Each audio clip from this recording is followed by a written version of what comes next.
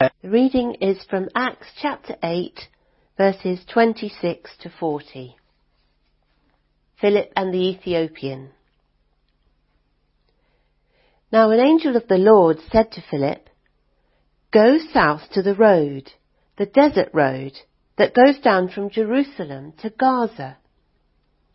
So he started out, and on his way he met an Ethiopian eunuch, an important official in charge of all the treasury of the Kandake, which means Queen of the Ethiopians.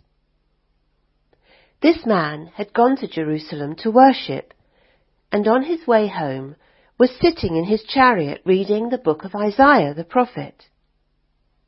The Spirit told Philip, "Go to that chariot and stay near it." Then Philip ran up to the chariot and heard the man reading Isaiah the prophet. "Do you understand what you're reading?" Philip asked. "How can I," he said, "unless someone explains it to me?" So he invited Philip to come up and sit with him. This is the passage of scripture the eunuch was reading. "He was led like a lamb to the slaughter, and as a lamb before its shearer is silent, so he did not open his mouth. In his humiliation he was deprived of justice.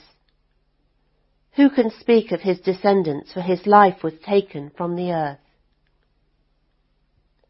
The eunuch asked Philip, "Tell me, please, who is the prophet talking about, himself or someone else?"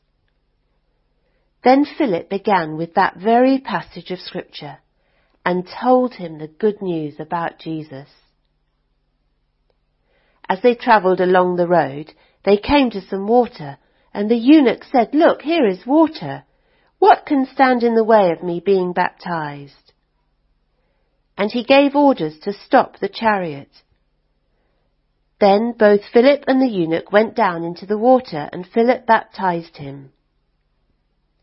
When they came up out of the water, the Spirit of the Lord suddenly took Philip away, and the eunuch did not see him again, but went on his way rejoicing. Philip, however, appeared at Azotus and travelled about, preaching the gospel in all the towns until he reached Caesarea. Good morning, everyone, and let's pray together. Father, we pray that you would speak to us through your word for Jesus' sake. Amen. Well, you don't need me to remind you that we are in the midst of a global pandemic. And on the day of recording this, the stats are these: 18 million cases just on worldwide. Nearly 700,000 people have died. In the UK, it's 305,623 cases and 46,210 people have passed away through COVID-19. Those are quite shocking statistics, and although we feel that COVID may well have been around in the world before we even heard of Wuhan, generally speaking we think, don't we, that Wuhan was the hearth, and from there it spread and has spread around the globe.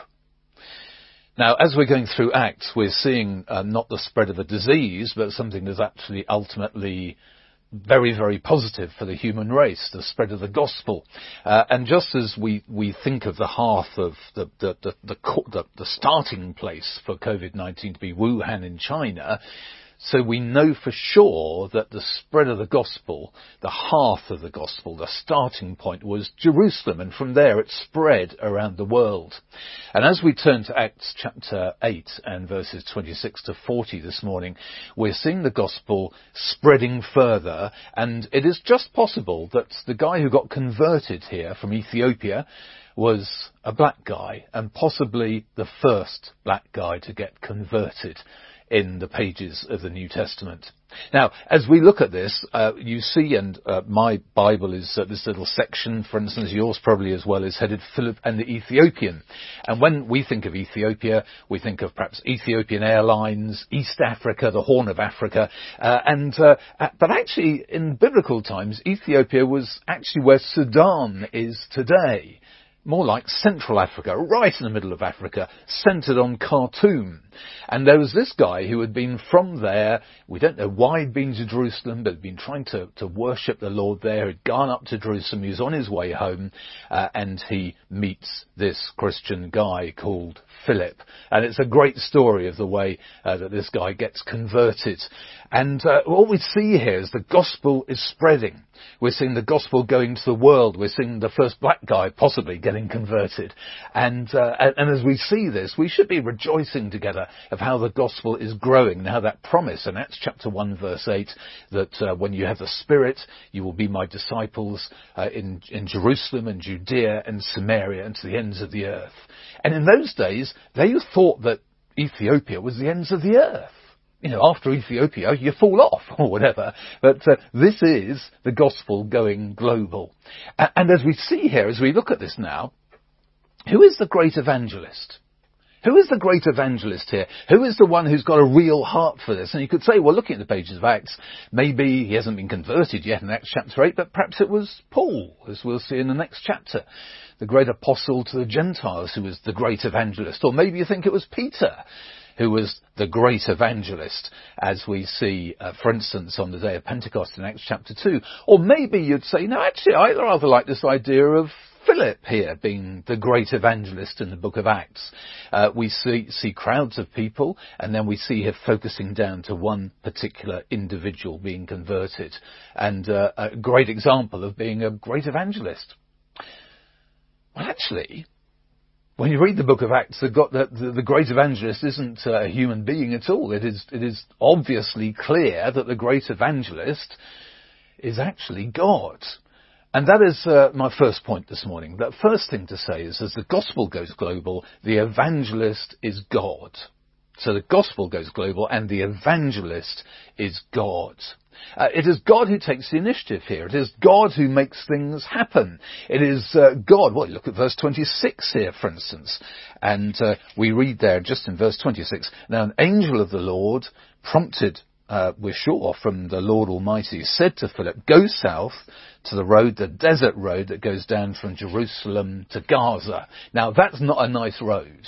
Especially if you're a Jewish person, you wouldn't want to be seen anywhere near Gaza. That's just an unsafe place to be. To be on that road at all, not a good place to be. He's told, God takes the initiative, Philip is told, and that's where he's going to go. And when he goes there, he meets this guy in this chariot. And the Spirit says to him, look, go up near the chariot and then engage this guy in this conversation.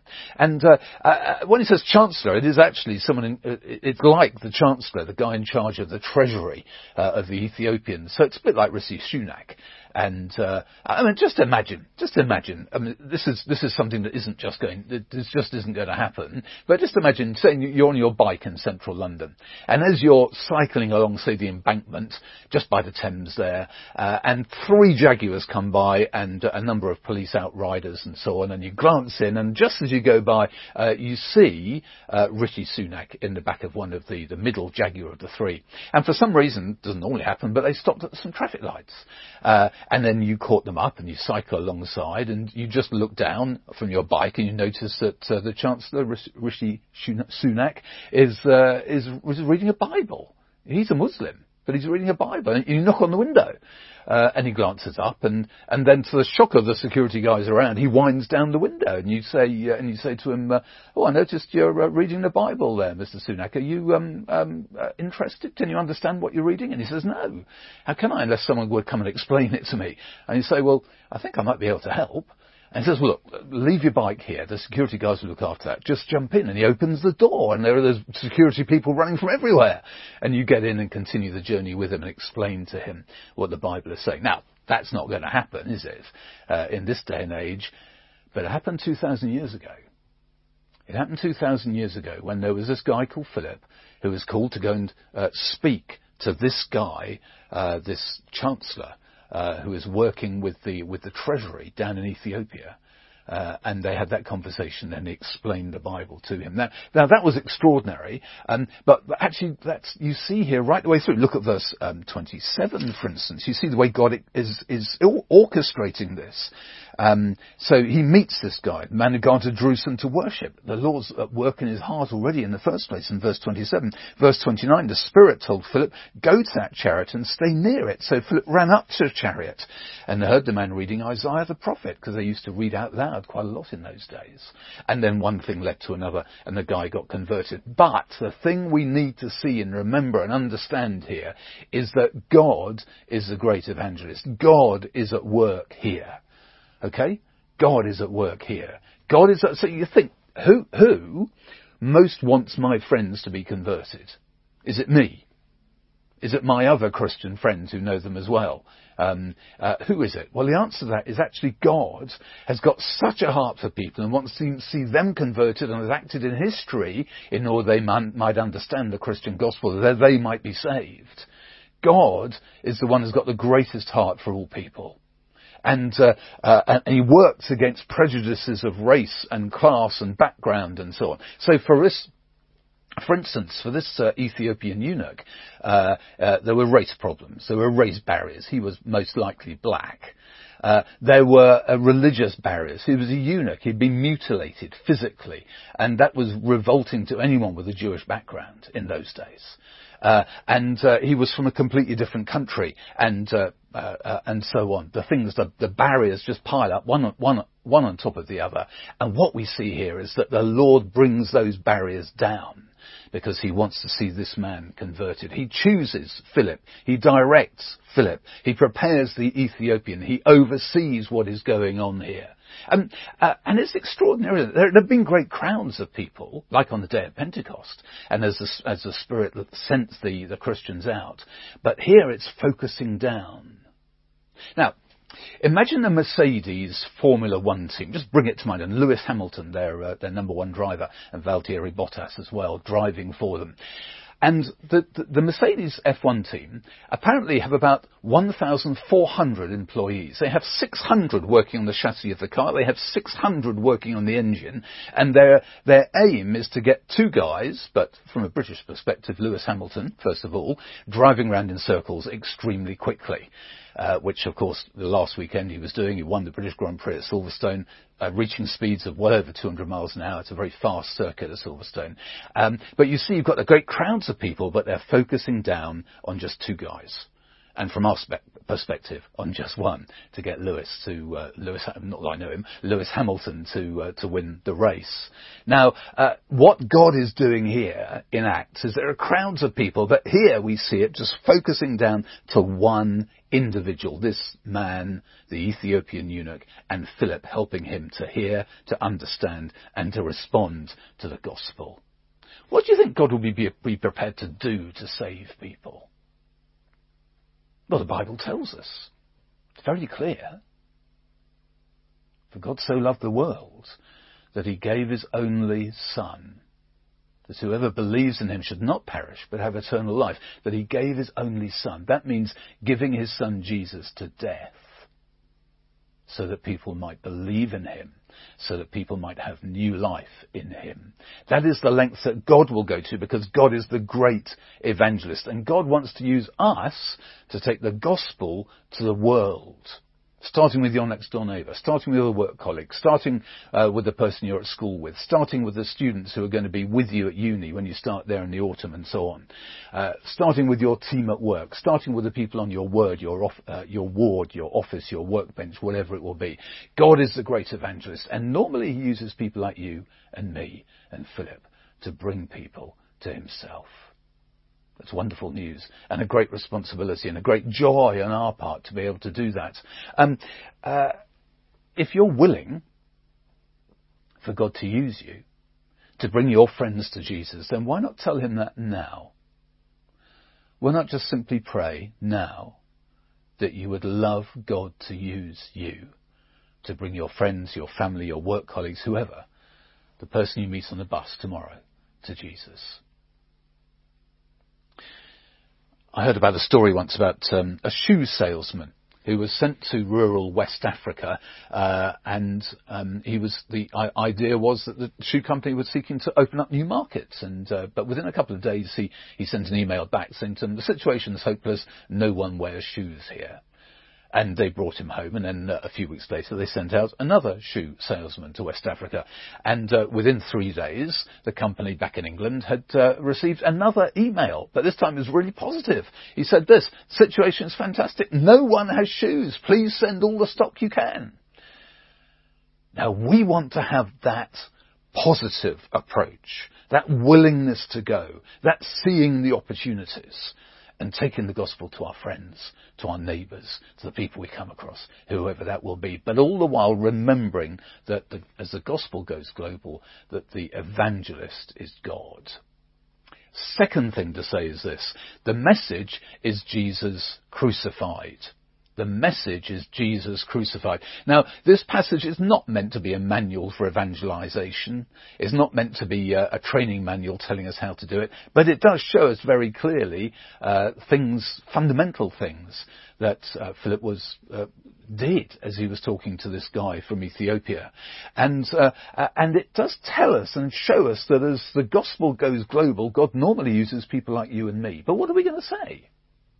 What are we going to talk about?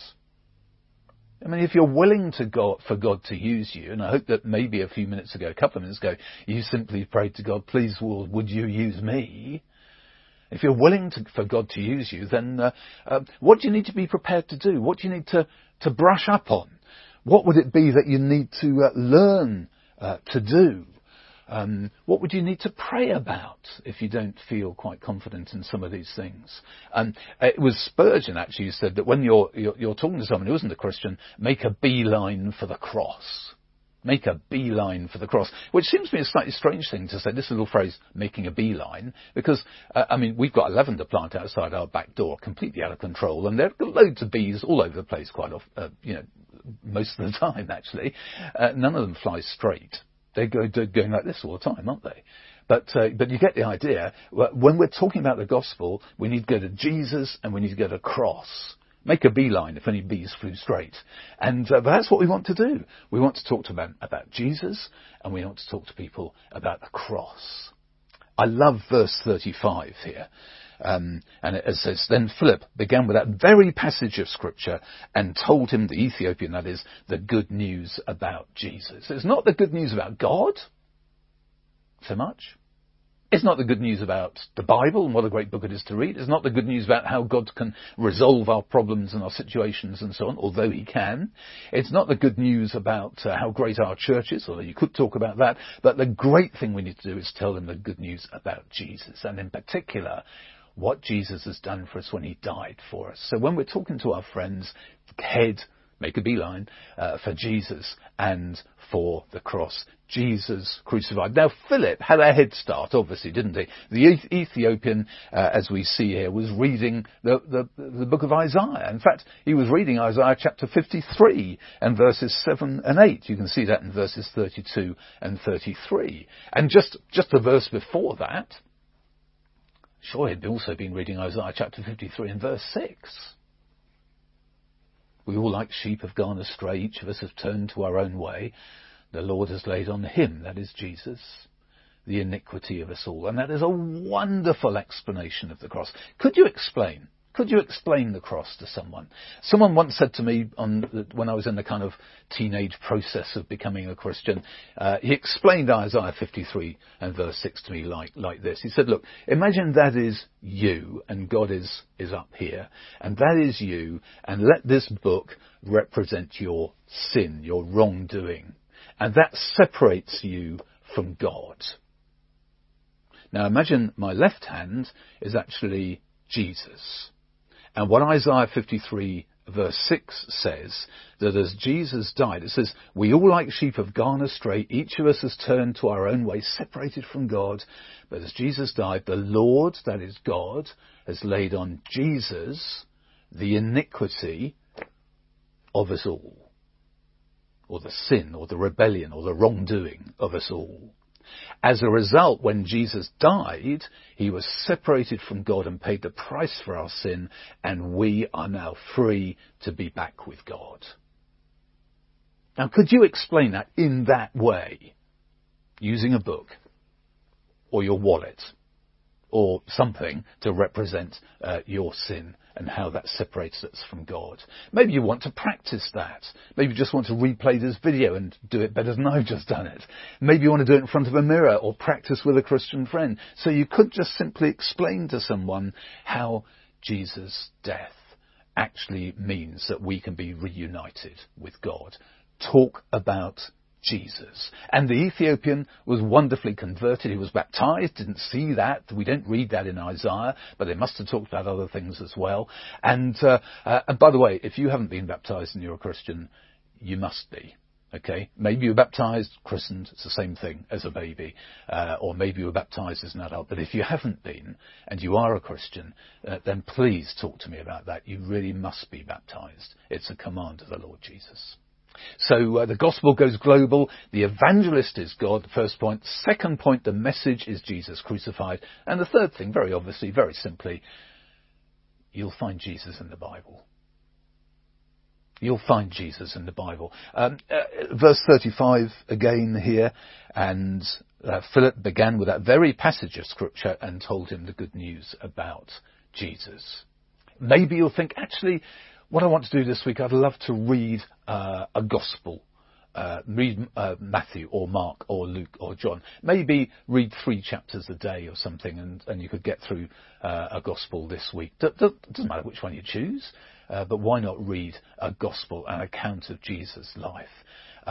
Maybe there are things that you'd like to memorize, particular verses that you could talk to people so you can say more about Jesus. You can think, oh, well, actually in Luke's gospel this or whatever. So you could refer people to particular things that the Bible says.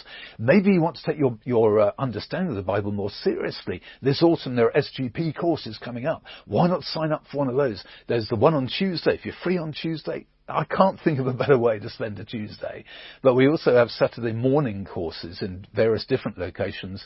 The SGP, by the way, is the Sussex Gospel Partnership, and they do tremendous Bible teaching. And you can plug into these, and it'll really help you to understand the Bible better and to be able to be more confident in talking to people about Jesus. So keep on working hard to grow in your understanding of the Bible. That'll grow in your confidence and help you to be confident when you talk to others about Jesus. Or have you taken your foot off the gas a little bit maybe during lockdown? So easy to, isn't it? You know, homeschooling children and endless Zoom meetings and just that jockeying for the broadband in your house and just feeling exhausted, zoomed out and all the rest of it. It is difficult, isn't it? But why not take the opportunity to get back on track? Why not take that opportunity to do a little bit more Bible study, not just reading, but a bit of study as well, to delve down and read through chunks of the Bible, maybe to look at one of Paul's letters, for instance. Look, why not read Ephesians carefully and slowly, but just read it through. And why not make sure you have the Bible with you all the time? On your phone. There are plenty of free apps, or in your pocket, so that you can refer to it. And what would happen if I found this actually, what would happen if we treated our Bibles like we do our mobiles? What would happen if we treated our Bibles the same way we treat our mobiles? What if we carried it with us at all times? What if we flipped through it when we're bored? What if we turned back to get it if we forget it? What if we treated it as if we couldn't live without it? What if we gave it to our children as a gift? What if we took it away with us on holiday? What if we used it in emergencies? What if we treated ourselves to a new one every 6 months and gave the old one away? What if we treated the Bible as it really is? The Word of God. Well, have the Bible with us all the time. The Bible goes global. The Lord really wants us to join in, you know. And not just as a one-off. It's interesting when you look at what happened with Peter here in verse 39, with Philip rather in verse 39. And when they came out of the water, the Spirit of the Lord suddenly took Philip away, and the eunuch didn't see him again, but went on his way rejoicing. It's not necessarily the case that that was something supernatural. It could have been, but it's not doesn't absolutely have to be. And then Philip is there, and he's found in Azotus, that's up on the coast, travelled about preaching the gospel in all the towns until he reached Caesarea. That's where the Roman governors lived. And we don't hear about him for another 20 years. But when we do next hear about him in the book of Acts, it's lovely because he's got 4 daughters and they're all Christians. He's been bringing up a Christian family, and he will have been continuing his Christian life and ministry, although perhaps nothing quite so dramatic as what happened on that road down to Gaza with the Ethiopian eunuch. So the gospel is going global. And as we remember this passage, let's just simply remember these 3 things. First, that the evangelist is God. Second, that the message is Jesus crucified. And third, that you'll find Jesus in the Bible. So let's pray together. Father, please help us to join in with this. Thank you for this great account of this Ethiopian and the gospel going global, the gospel getting to the middle of Africa by the time he got home. And Lord, we rejoice in that together today. And please, Lord, help us to join in. And as we do so, to remember that the message is Jesus crucified, and we'll find Jesus in our Bibles. So please, Lord, help us to take you, our Lord Jesus, and our Bible seriously. And please, Lord, help us to be willing to speak to others, and please use us, we pray, for Jesus' sake. Amen.